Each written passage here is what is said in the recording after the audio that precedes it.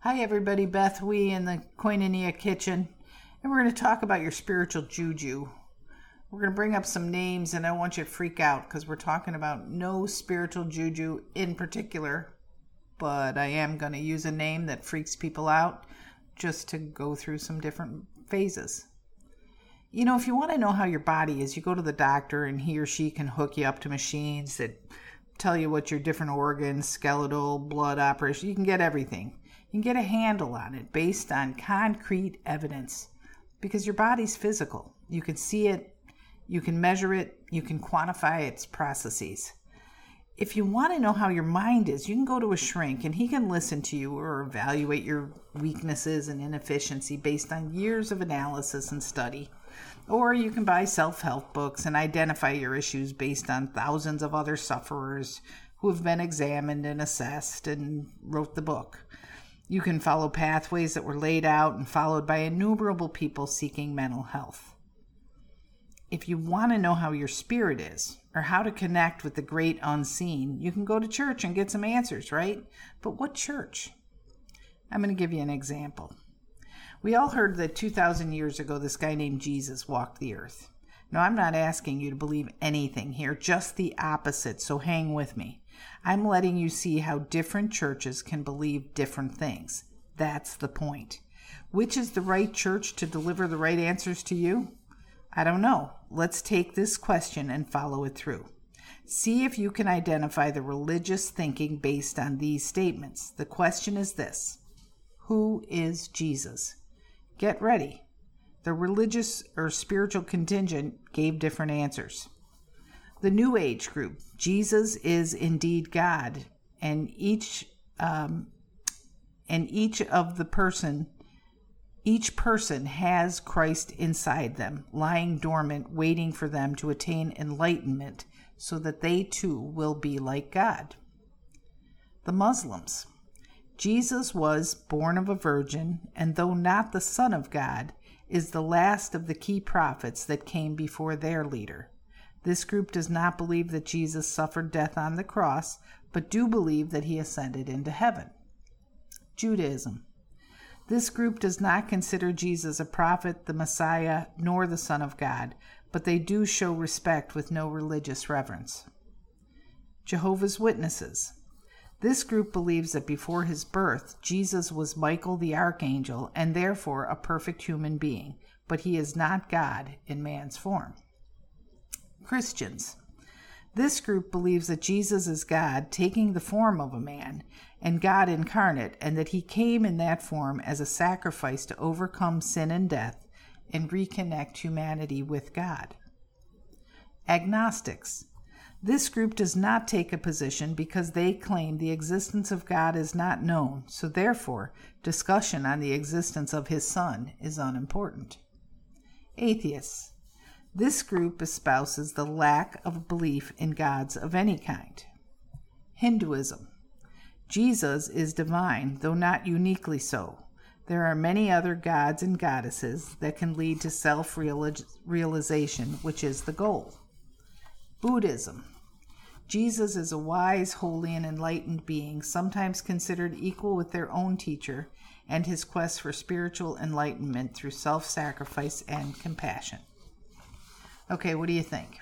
It's kind of fun to look at the world's religions through one little question. I did that to show that when the spiritual nature hurts, it's not as easy to going to a hospital or finding the right anti-anxiety medicine, because the spiritual cannot be measured in the same way as the physical and the mental can be. It can seem uncomfortable at best and downright scary at worst.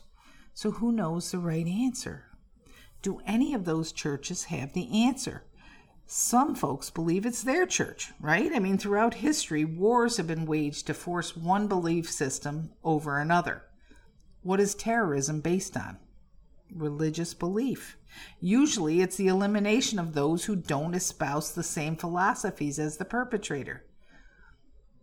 Okay, right now in this podcast, my hope is to uncover some of the reasons we hide from or sidestep spiritual openness. When we're not open, we don't grow. For some of us, spiritual growth is key to our survival. What do I mean? Ask anyone in a 12-step program. Recovery from powerlessness is based on finding a power greater than self that can expel the obsession and enable the sufferer to become happily and usefully whole. So what do you do if you're afraid of dying from the disease, but you're more afraid of the solution? What makes us afraid? Or maybe that's too strong a word. What makes us uncomfortable? There's a research company out of California called the Barna Group that has done some weird studies, and one of them they found, and this is a quote, based on past studies of those who avoid going to church, one of the driving forces behind such behavior is the painful experiences endured within the local church context. In fact, one study shows that nearly 4 out of every 10 non-church-going Americans, or 37%, said they avoid churches because of negative past experiences in churches or with church people. Now that's a real bummer. I mean, the reason we skip going to church to seek answers is because we've been judged or injured by the people we encounter there. I mean, don't get me wrong. Church isn't the only place you can find spiritual connection. Let's not close our minds to this portion of the teaching just because we don't see church attendance in our future. That's not the point. Hang with us for a little bit and discover the point of brokenness with me. I mean, church is supposed to be a place of refuge, a place of safety and connection. Unfortunately, that is not what 37% of the people experienced. Not everyone is affected, but the most sensitive among us may have been. So go back in your own history and consider what your experiences have taught you about getting and maintaining a spiritual connection. Did you grow up in a house that practiced some sort of a religion? And if so, what did you learn?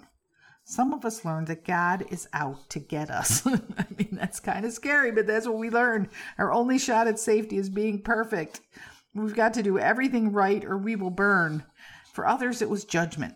The hell thing was more of an unspoken addendum to the fact that everyone around us thought we were bad, or at least unworthy. They might gossip or exclude us from the group. They had a lot of shoulds that seemed impossible, but we knew that if we missed even one on the list, we'd be less than again. So our shame would separate us from the people, and we never really got close to those people anyway because we never really measured up to the standards they were setting. So whether it was theology that made us afraid or the people that made us afraid, the injury stuck, and we laid a cornerstone on which we have built layers of discomfort with anything smacking of God or spirituality. The very people that grew up bearing God's name shut us out. So clearly this is not the only reason some of us have lost our footing in the realm of the spiritual. Way back when, in 1492, Christopher Columbus made a trek across the ocean in search of what was out there. Did he know he'd discover America? Of course not. He just wanted to know what is out there. Almost anyone who heard about his voyage thought he was a lunatic. You could see that the earth was flat. Clearly, he was going to sail right off the end of the earth and fall off. Okay, I know that sounds crazy, but fear of the unknown is a common fear. It's called xenophobia. It's an irrational sense of fear experienced about a person or a group of persons, as well as situations that are perceived as strange or foreign. That's the word. Perceived. Perception is the key player in our spiritual discomfort. Consider this for a minute. What's your favorite color? Let's just say you said blue. What if what you see as blue is what I see as red? The color is perceived, and I can't explain it to you. But I can't let you see it through my eyes. But whenever you say something's blue, I'm seeing it as red, and every time you see something red, I might be seeing it as blue. So the ocean, the sky, certain people's eyes, Levi Strauss jeans, everything that I term blue is what you would term red. But my whole world is based on how I see it. You point at it and say blue because that's what you understand blue is. Only the vision of the thing is quite different. You may never know that because color was understood at a very early age. How do you perceive colors in your world? You know, Stephen Covey wrote a great book called 7 Habits of Highly Effective People. And he tells this story. This is a quote. I remember a mini paradigm shift I experienced one morning on the subway in New York. People were quietly sitting, some reading newspapers, some lost in thought, some resting with their eyes closed. It was a calm, peaceful scene. Then suddenly a man and his children entered the subway. The children were so loud and rambunctious that instantly the whole climate changed. The man sat down next to me and closed his eyes, apparently oblivious to the situation. The children were yelling back and forth, throwing things, even grabbing people's newspapers. It was very disturbing, and yet the man sitting next to me did nothing. It was difficult not to feel irritated. I could not believe that he could be so insensitive as to let his children run wild like that and do nothing about it, taking no responsibility at all. It was easy to see that everyone else on the subway felt irritated too. So finally, with what I felt was unusual patience and restraint, I turned to him and said, "Sir, your children are really disturbing a lot of people. I wonder if you couldn't control them a little more." The man lifted his gaze as if to come to a consciousness of the situation for the first time and said softly, "Oh, you're right. I guess I should do something about it. We just came from the hospital where their mother died about an hour ago. I don't know what to think, and I guess they don't know how to handle it either." Can you imagine what I felt at that moment? My paradigm shifted. Suddenly, I saw things differently. And because I saw differently, I thought differently, I felt differently, I behaved differently. My irritation vanished. I didn't have to worry about controlling my attitude or my behavior. My heart was filled with the man's pain. Feelings of sympathy and compassion flowed freely. "Your wife just died? Oh, I'm so sorry. Can you tell me about it? What can I do to help?" Everything changed in an instant. Can you see how perception changed that whole encounter? So how do you perceive the spiritual world? Do you see it as creepy and strange? Or is it a place of comfort and serenity? This could be totally what keeps you from seeking the spiritual. Wouldn't it be great if we could change that perception? Kind of like that man in the story told by Covey. If that were possible, it could change in an instant. Your whole paradigm could shift. You know, back in the 1400s, they invented the printing press. The whole world experienced a paradigm shift, a radical change in thought and manners of behavior because of this invention. Suddenly, books were available. Not only that, they were printed in languages that people understood. Before that, they were all written in Latin. Look how that changed the world. To have a paradigm shift so that you could move from feeling creeped out by spirituality into feeling comfortable with it, there must be a radical change in thought and behavior. I think the answer is in personal relationship.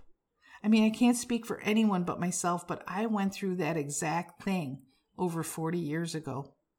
Most of you listening have heard my story, but in a nutshell, I was struggling and ready to die. And I was sobbing and lying in a bed unable to sleep. I was so frustrated and upset that I cried out to the God I heard about as a child. And I said, "If you're real, come now, because I will never ask for you again." There was no burning bush, no choir of angels singing, but still, everything changed in that instant. I mean, I can't really explain it, but I understood that everything would be okay now, and I believed. So I'm throwing it out there. Are you uncomfortable with the spiritual? I believe the answer is that it isn't personal to you, at least not yet. That's the key. Like any other important relationship you will ever have, you must start somewhere. You must begin at the beginning. When you meet someone, what do you say? Hi, my name is Beth. Who are you? Okay, maybe you'll schmooze a little more, but you get the picture. You'll introduce yourself and you'll ask what their name is. And from there, you begin to share a bit of information about yourself and you learn a little bit about them. And spiritual relationships can be just that simple too.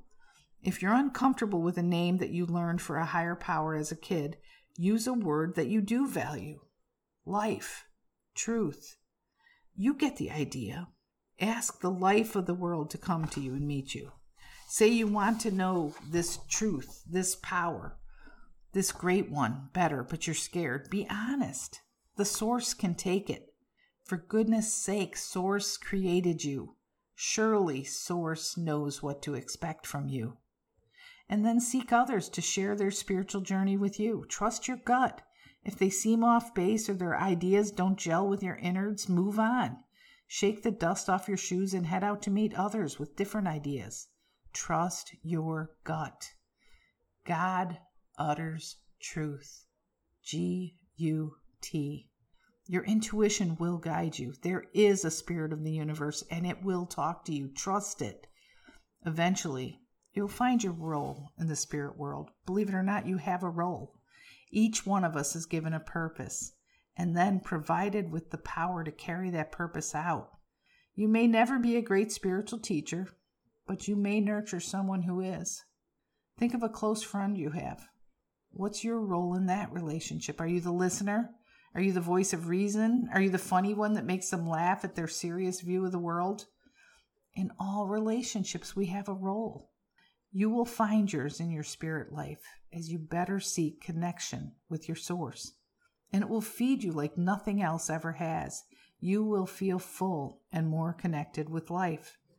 And you will know your value like never before. This can be tough for some, but understand that you were created with a physical, mental, emotional, and spiritual nature. Let that spiritual nature thrive. I promise it will change your life. It's time to take addiction out of the shadows and shine the encouraging light of recovery on everyone affected. Good Seed Podcast is powered by BethWE.com, a nonprofit ministry based in Vero Beach, Florida. We'll start the uncomfortable conversations that turn despair into hope and complacency into action. Connect, communicate, and thrive with us. Check us out online at BethWE.com. Thanks for tuning in. We'll talk again soon.